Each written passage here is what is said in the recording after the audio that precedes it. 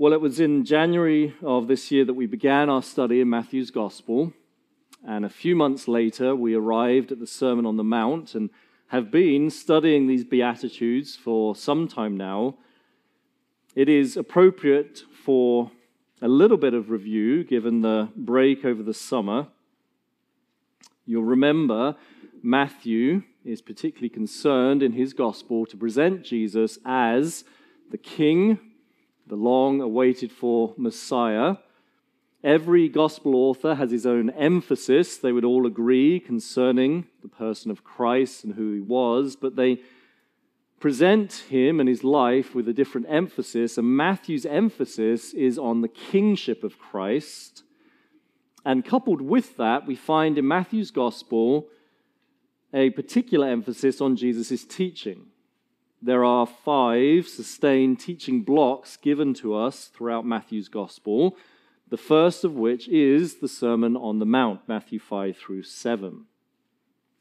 The opening section of the sermon are the so-called Beatitudes, and I recommended that you think of them as something like a table of contents for the rest of the sermon. Now, that isn't to say that each beatitude has a corresponding section in the sermon, but rather here Jesus introduces some key ideas and themes that he'll pick up on later and will keep re-emerging throughout the sermon. The Beatitudes should not be thought of as criteria that we are to attain, standards that we must reach in order to be counted as Jesus' disciples. That's not how the Beatitudes function. Rather, they are characteristics. There's a context to this sermon, and we must be mindful of it. In chapter 4, Jesus preached the necessity of repentance and faith in him. He called the fishermen to leave everything and follow him. And it's in that context, as he speaks to his disciples first and foremost, that he shows in following Jesus, you will start to exhibit certain characteristics. As you have put your trust in Christ for salvation, certain things start to happen. Not least, you show yourself to be a disciple. These Beatitudes become true of you. With that being said, it's not wrong for me to exhort you towards these behaviors. Certainly, with our new covenant hearts, we start to display these characteristics, but none of us are perfect. None of us will be perfect this side of glory, and so it's appropriate that I exhort you towards them and that we are mindful of the way in which Jesus would expect us to behave as followers of him. That then brings us to the very last beatitude. It is properly considered as one thought. Certainly Jesus says blessed twice here, verse 10 and verse 11. But in verse 11, as we see, he is expanding upon the thought given in verse 10. It's something of a recapitulation, and we'll think more later on this morning about why he reiterates and repeats this last beatitude. But the thought is singular: blessed are those who are persecuted for righteousness' sake. Now, you may remember me saying the Beatitudes gives a manual for discipleship, a way of life that I phrased, packaged as kingdom-oriented, Christ-centered flourishing. All of the Beatitudes, either taken individually or holistically, show us a way of living that is undoubtedly kingdom-oriented. As we take to heart these words, our minds will be cast forward to the coming kingdom. They are Christ-centered. If we properly wrestle with what Jesus says in these Beatitudes, we will inevitably land back at the need to follow Christ through faith. And they're a way of flourishing. Jesus does not intend to create a burden for your back in giving these instructions. He wants for his disciples to flourish in this life now. That first word, blessed, carries with it the notion of being happy, joy-filled, flourishing in this life. So with that reminder, this manual for discipleship, kingdom-oriented, Christ-centered flourishing, we see the difficulty in the last beatitude that Jesus preaches: blessed are those who are persecuted. I think maybe this is the hardest of the Beatitudes to appropriate. It's not all that difficult to understand. There aren't any particularly difficult interpretive issues around this Beatitude, but it is difficult to appropriate to our lives. How are we to understand that there is a blessing in persecution? How could this possibly fit with Jesus' desire that his disciples flourish? Our task today is to understand exactly what Jesus means when he says, blessed are those who are persecuted for righteousness' sake, and by God's grace to be found faithful to living in accordance with this characteristic. Now, to get into the Beatitude, I want to ask a series of questions, as we have done with all the others. What nature of righteousness is Jesus speaking of? What kind of righteousness? What kind of persecution? What kind of blessing? And finally, what kind of response? There'll be our headings this morning. What kind of righteousness? What kind of persecution? What kind of blessing and what response? Beginning with the nature of righteousness to which Jesus is referring, the answer is it is a strange kind of righteousness. It is strange because since you were a child, the way you have learnt about righteousness is that doing good typically brings reward. That's a standard that the world would affirm. When you do what is right, you're rewarded for it. It's something that is known to all of us. We teach our children in that way, and yet here, Jesus teaches completely the opposite. Do what is right, what is good, and you'll be persecuted. Not an immediate reward in this life, but rather persecution. It's a strange kind of righteousness. It would have taken the disciples aback when they heard Jesus conclude the Beatitudes in this way. It's not strange only to our ears, it would have been to theirs also. The kind of righteousness that Jesus is speaking of here is the kind that is not practiced by most people. The kind of righteousness that Jesus speaks of here is the kind that is not practiced by most people. The reason I say that, we understand from reading the Gospels, there is a kind of righteousness that dishonors God. There's a kind of righteousness that does not honor the Father. It's the kind of righteousness that Jesus spent most of his earthly ministry trying to undermine and expose. I'm speaking about the righteousness practiced by the scribes and the Pharisees. That was abhorrent to Jesus. He tried to show it for the facade that it was. Their righteous behavior that was accepted by all around them and affirmed dishonored God. The kind of righteousness that Jesus speaks of here is a different kind of righteousness. It is one that has as its foundation faithfulness to Christ. Now, how is it that I say that? Here we can compare what Jesus says in verse 10 and 11. You'll see that Jesus repeats the thought in verse 11 and expands upon it. In verse 10, blessed are those who are persecuted for righteousness' sake. And then he says again in verse 11, blessed are you when others revile you, persecute you, utter all kinds of evil against you falsely. He's expanding the thought. And then he says at the end of verse 11, on my account. So we can compare those two verses and allow one to form a commentary on the other. What kind of righteousness brings persecution? It is the kind, verse 11, that is centered upon faithfulness to Jesus Christ. You see how in verse 11 he substitutes for righteousness' sake with the words on my account. So he ties the two concepts together.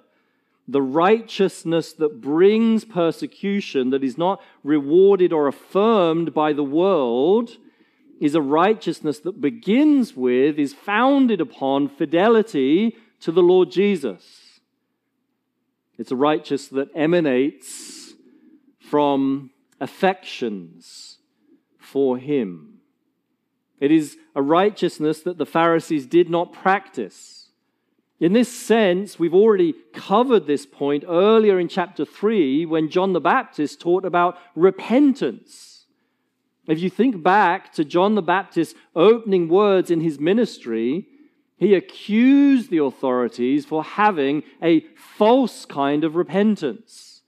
They were repenting, but their repentance was not grounded upon an anticipation of the Messiah.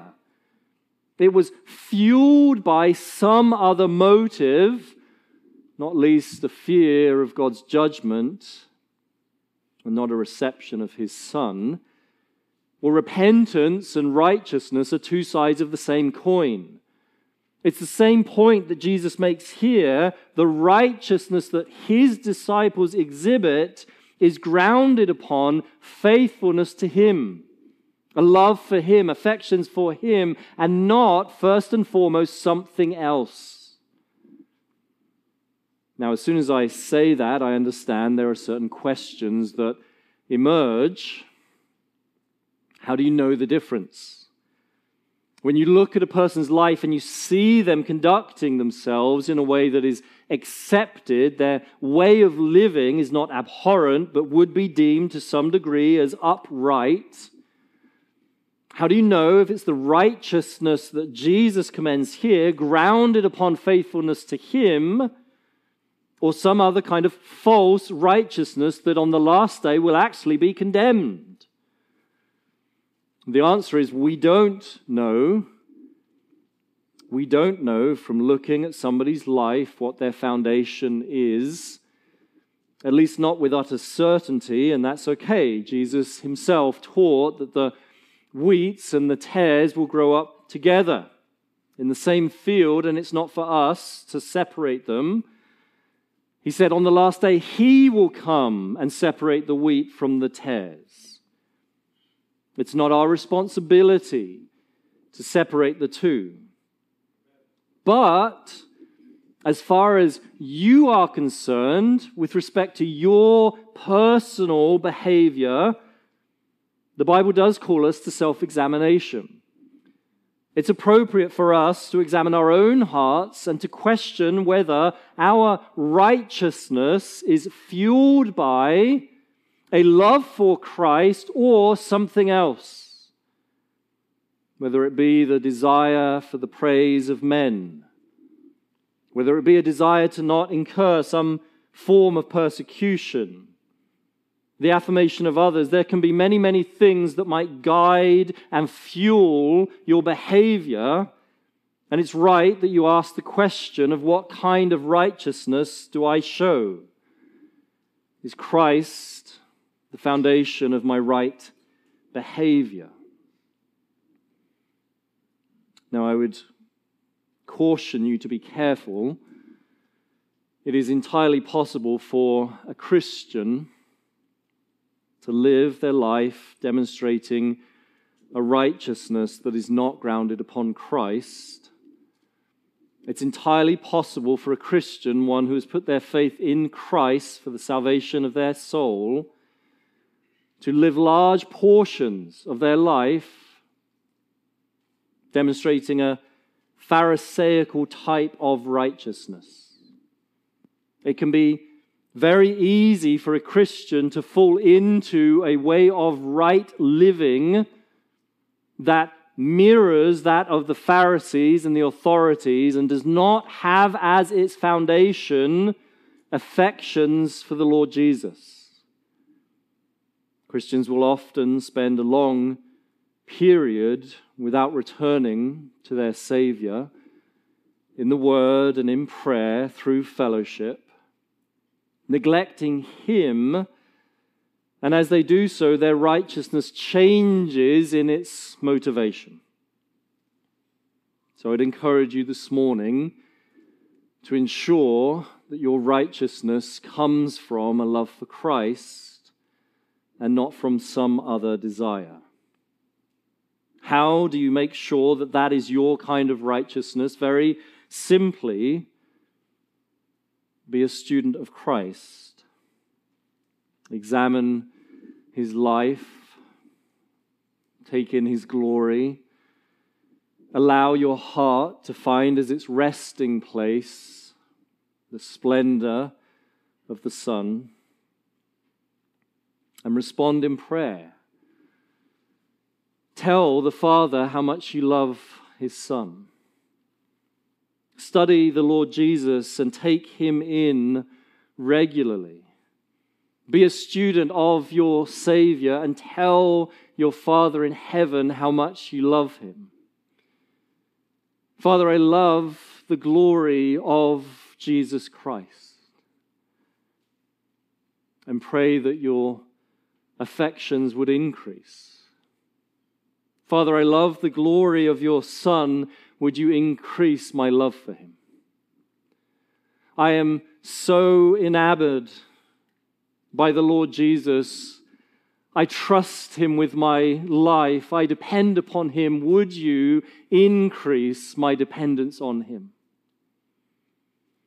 And when this is a pattern that you tread out, a path that you follow regularly, the righteousness that you then practice as you seek to put your feet one after another in accordance with the commands of Scripture found both in the Gospels, in the New Testament epistles, as you seek to honor the Lord with your life, your righteousness will be the kind of which Jesus speaks of here. You will start to see, God will open your eyes to false righteousness. Your heart would be more attuned to when your righteousness is guided by another motive. You can repent and seek to love Christ more and allow Him to guide your steps. And as you do so, there will be consequences. You see, my prayer is that this church would exude the kind of righteousness that Jesus speaks of here. I pray that God would guard us from a false kind of righteousness, that He would not permit us as a congregation to practice in an ongoing manner the kind of righteousness that Jesus condemned, but that God would guide our hearts collectively, individually, in the kind of righteousness of which Jesus speaks, knowing that insomuch as God answers that prayer, there will be consequences. Not least, persecution comes. This is now moving on to our second point. Jesus effectively promises that those who live out their lives exhibiting righteousness that is grounded upon faithfulness to Him will be persecuted. He says in verse 11, when, not if, when others revile you. Interestingly, there is also a tense change to the main verb in verse 10. Different from all the other Beatitudes, there is a tense change to the verb that suggests several things. First of all, potentially, the tense that Jesus uses here potentially indicates that the disciples had already begun to feel this persecution.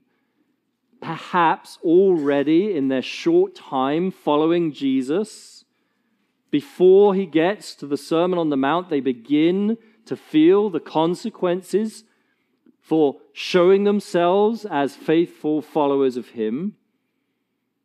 And then also the tense change potentially is there so as to indicate the ongoing nature of the persecution. Jesus speaks in such a way so as to guarantee persecution, possibly hinting at its ongoing nature. It will keep coming. Persecution is effectively promised by Jesus to all those who live a right standard based upon faithfulness to him. Now consider just how strange that is. There are two kinds of righteousness that we can observe. There is the righteousness that the world would practice, living to some degree in an upright manner in ways that society has deemed appropriate, not grounded upon Christ. And then there is another kind of righteousness that is grounded upon faith in Christ, and we can't always tell the difference. And yet, it is the second kind of righteousness that attracts persecution. There is nothing to suggest that the first kind, practiced by unbelievers, will attract any kind of persecution. And yet Jesus promises that the second kind absolutely will. So what's the difference? Why should one form of persecution bring about so much hatred in people's hearts? I believe the answer is because the first kind, that practiced by the world, is malleable. The righteousness that is practiced by those in society that don't know Christ is malleable. It will change. It will adapt based on the circumstances. A politician will change his standards based upon what his constituency desire.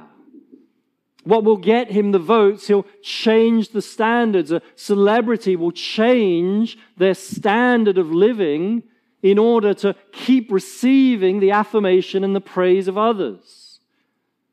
By contrast, the righteousness practiced by Jesus' disciples is not malleable. It is not permitted to change because the Word of God does not change. Our righteousness is derived from Scripture, which does not change, which in turn is founded upon the character of God. God does not change, and therefore our righteousness does not change, and therefore there will be times when it attracts hatred and persecution of others.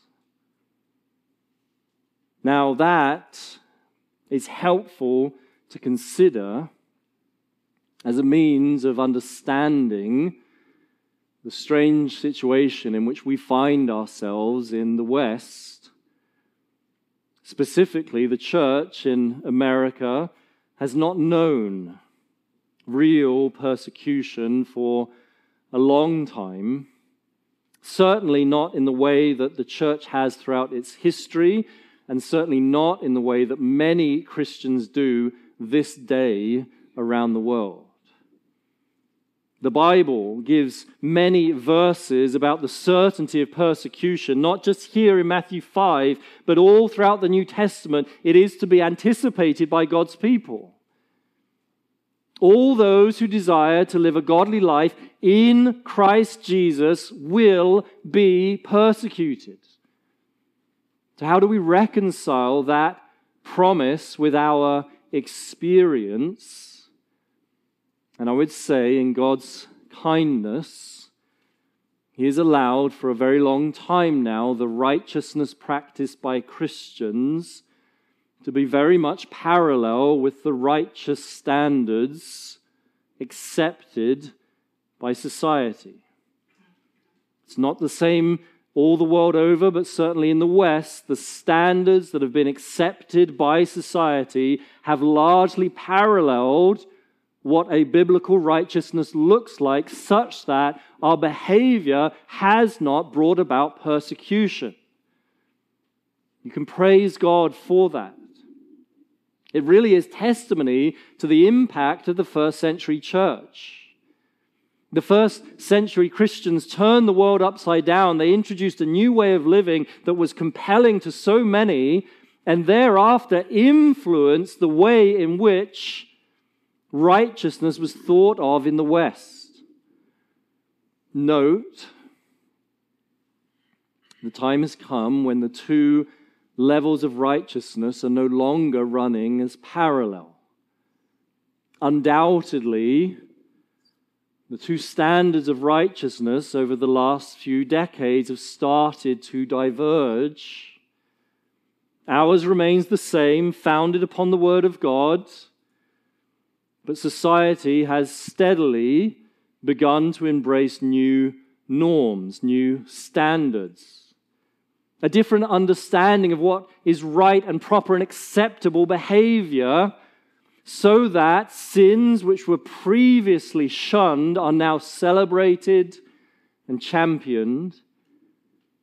And I don't think it's that long before the church in the West begins to feel the persecution that so many other Christians have experienced for so much of church history.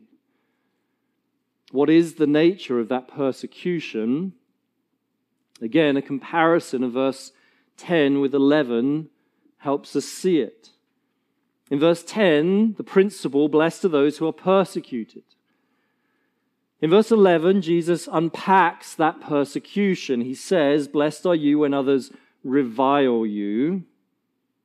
That word revile carries with it the notion of mocking, perhaps placing a slight emphasis on verbal assaults. Blessed are you when they persecute you.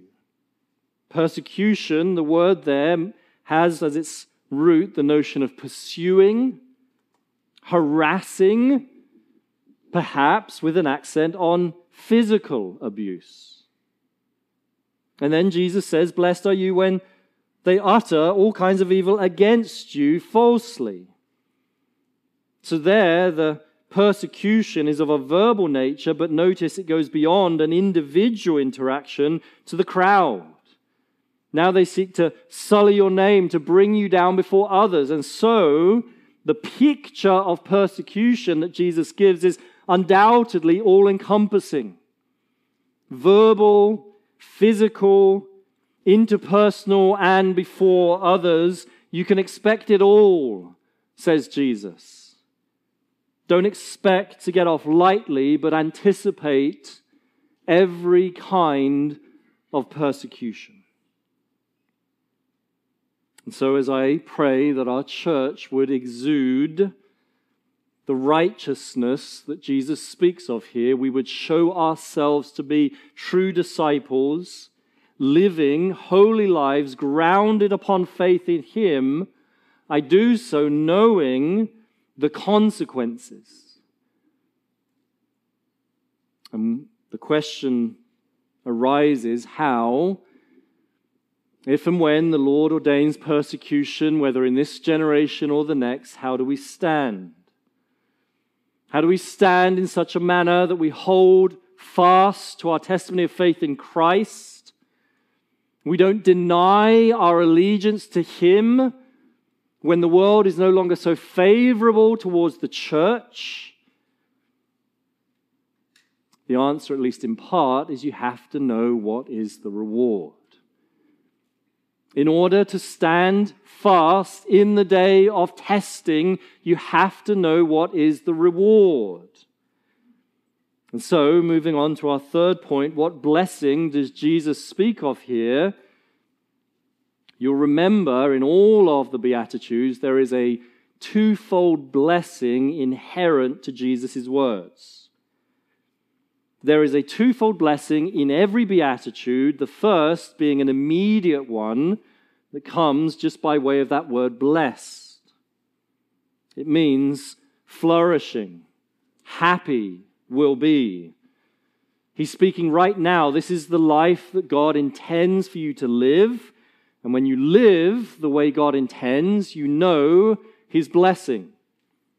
Jesus is not speaking about a transaction. He's not saying if you do this, God rewards you in this tangible manner, but more broadly, you'll flourish.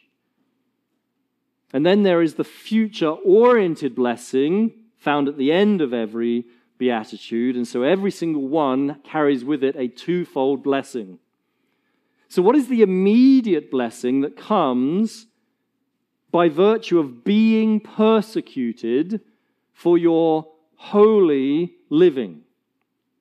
Why is it that Jesus can say you are flourishing when this happens to you? There's much that we could say.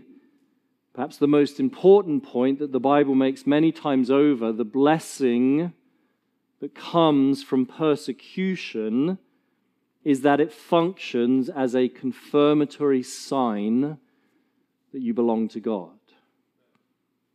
The reason that the Bible labels persecution not as a failure in God's plan, quite the opposite, as a blessing, is because the persecution is intended to function as a confirming sign that you belong to God. We see this all throughout the New Testament. When Peter writes his first epistle, he says, "Do not be surprised when you are persecuted," as if this is untoward. Something's gone wrong. He says, rather, rejoice because the Spirit of God is on you. It is intended to function for our benefit as an indication that we belong to God. In fact, Jesus even hints at that when he gives his reason for rejoicing in verse 12. So they persecuted the prophets who were before you. We'll think about the imperative rejoice in just a minute, but the reason he's able to say rejoice in the face of persecution is because you are simply falling into a long line of godly men and women who experience exactly the same as you. You read Stephen's speech in Acts chapter 7, and he simply charts a course of redemptive history showing those who persecuted Jesus, you are doing exactly the same as you've done to everyone that came before him. God sent prophets, you persecuted them. That is the norm, the normative experience for God's people throughout redemptive history. And so when persecution comes, the last thought you should have is that something's gone wrong. The last thought that you should think is this must be out with God's plan. This cannot be what he has designed for me. Quite the opposite. God ordains persecution according to his wisdom, in part as a grace to us. It is a grace to us confirming that we belong to him. This is exactly what Jesus taught in John chapter 15 when he said, if the world hates you, know that it hated me first. He's simply drawing a connecting line between his experience and our experience. I think about the story I read just recently of a young convert in Latvia, received the gospel, embraced it as his own, put his faith in Christ, knew the forgiveness of sins and a right relationship with God.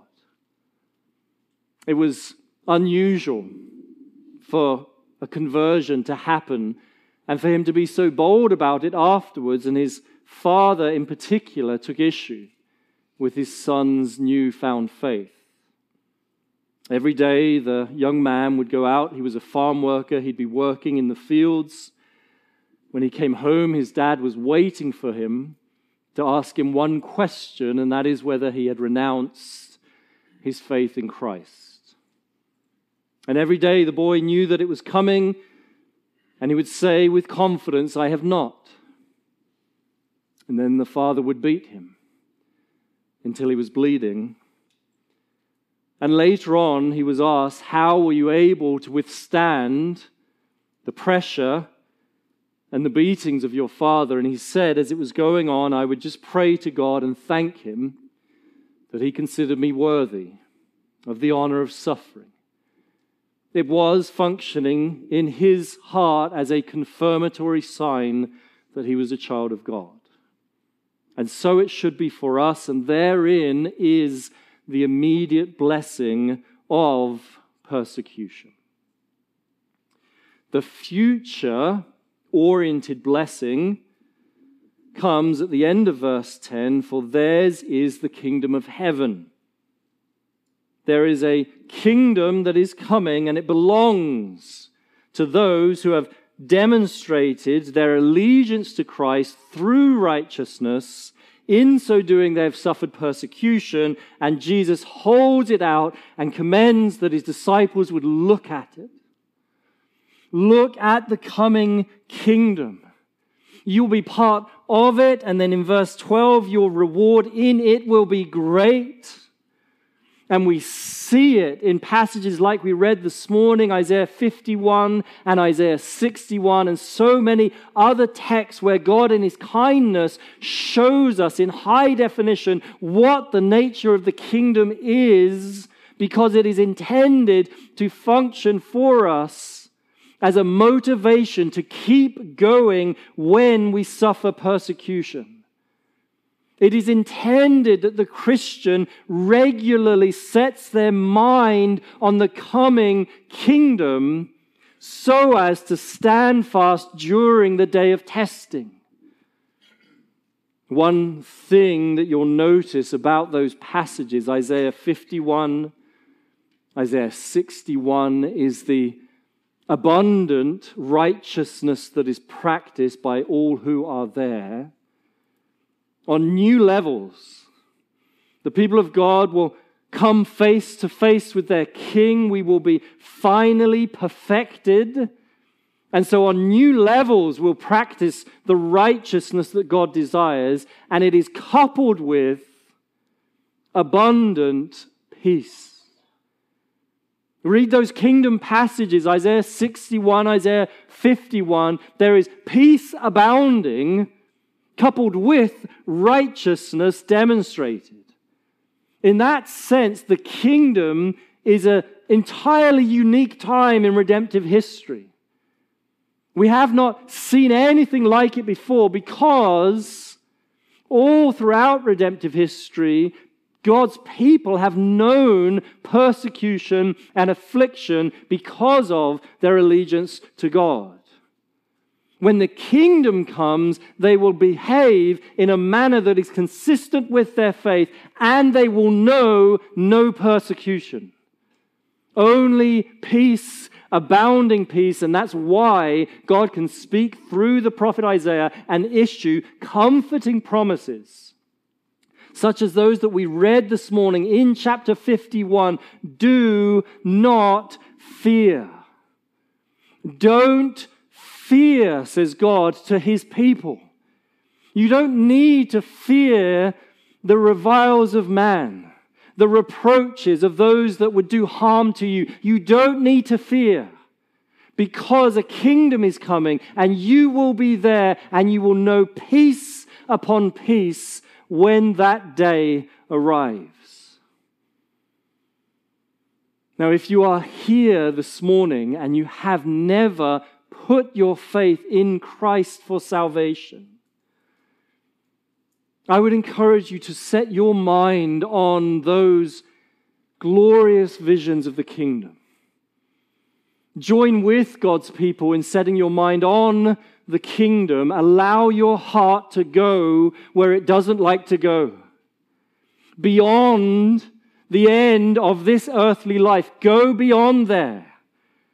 And consider the reality of the kingdom, and know that only those who have put their faith in Christ will be present on that day. If you have never put your trust in Christ, you have no place in that kingdom. You won't get to enjoy the peace that God's word promises. You don't get to be comforted this morning by his promise to establish his righteous ones. And allow that vision as your heart goes there to prompt you to repentance. Allow that vision to stir your heart in a different way from the manner of life that you currently live. Turn away from all that dishonors God and embrace Christ as a worthy, sufficient Savior, knowing that He will transform your heart so that you begin to exhibit this kind of righteousness. It may bring persecution, but you do not need to fear, because there is a kingdom coming that all those who have put their faith in Christ will be part of, and your reward in that kingdom is great. Now, the last question to consider then is, what is our response? In a sense, it's the only time we've asked this of any of the Beatitudes, because none of them thus far, at least not in the text, have demanded a response, and yet this Beatitude is unique. You'll notice in verse 12, for the first time within all of the Beatitudes, Jesus now gives an imperative. This is the first and only command in the Beatitudes, specifically, rejoice. And notice just how emphatic Jesus is about our obedience to this command. First of all, He issues this Beatitude twice. They're not different in their thought, but rather it's a reiteration in verse 11, because He really wants to press this one in particular into the hearts of His disciples. Then notice the change in person. All of the Beatitudes are spoken with reference to the third person. Blessed are the pure in heart, the peacemakers. And then when we get to verse 11, there's a change as He shifts to the second person. Blessed are you. You can imagine, as Jesus preaches this sermon up on the mountain, the disciples come around Him, and He speaks first and foremost to them, but there are indications that as He keeps preaching, the crowds are now gathering. By the end of the sermon, the crowd listening in looks very different to at the beginning. Perhaps even within the Beatitudes, the crowd is growing, and so Jesus, at the very last, drops His gaze from the crowd, and He just looks right in front of Him to His disciples. And He says, blessed are you when you are persecuted. Because He wants them to remember these words. And then He issues the only command He gives, contrary to every inclination of our human hearts. He says, when it happens, I want you to rejoice. He doesn't say merely stand. He doesn't merely say withstand whatever they bring upon you. He says, I want you in that day to be glad. Because that is a mark of my disciples. The disciples rejoice. How can we rejoice in the face of persecution? Because we know how precious is the blessing. We know how special is the reward. And thus, as we keep in view the reward in heaven and the blessing that comes now, by God's grace, we can be those who under times of affliction can be glad. And that brings to a close the Beatitudes, this table of contents for what it looks like to follow Jesus. Blessed are the poor in spirit. Blessed are those who mourn. Blessed are the meek. Blessed are the peacemakers. Blessed are those who hunger and thirst for righteousness. Blessed are the merciful. Blessed are the pure in heart. Blessed are those who are persecuted for righteousness' sake, for theirs is the kingdom of heaven. Let's pray now to close.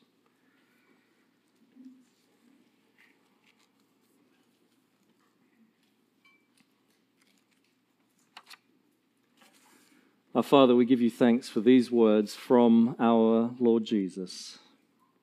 Blessed are the persecuted for righteousness' sake, for theirs is the kingdom of heaven. Father, teach us about this righteousness. We see how it is grounded in a love for Christ, faith in him. May this church abound in Christ-centered righteousness. Teach us about this righteousness, that it will bring the hatred of the world, will bring persecution, they will revile in response. Father, teach our hearts to expect this. And teach us of the blessing. Help us to understand this is not a failure in your plan, but all throughout redemptive history you have used the persecution of your people as a grace in their lives to confirm that they belong to you. May it be so also with us. Father, direct our hearts to the coming kingdom. May we grasp with all sincerity, with all faith, the realities that are yet to come. May we eagerly anticipate that glorious day when Christ establishes his kingdom on this earth, when righteousness will abound and there will be a complete absence of violence against your people. And with all of that, we pray that we would be those who rejoice.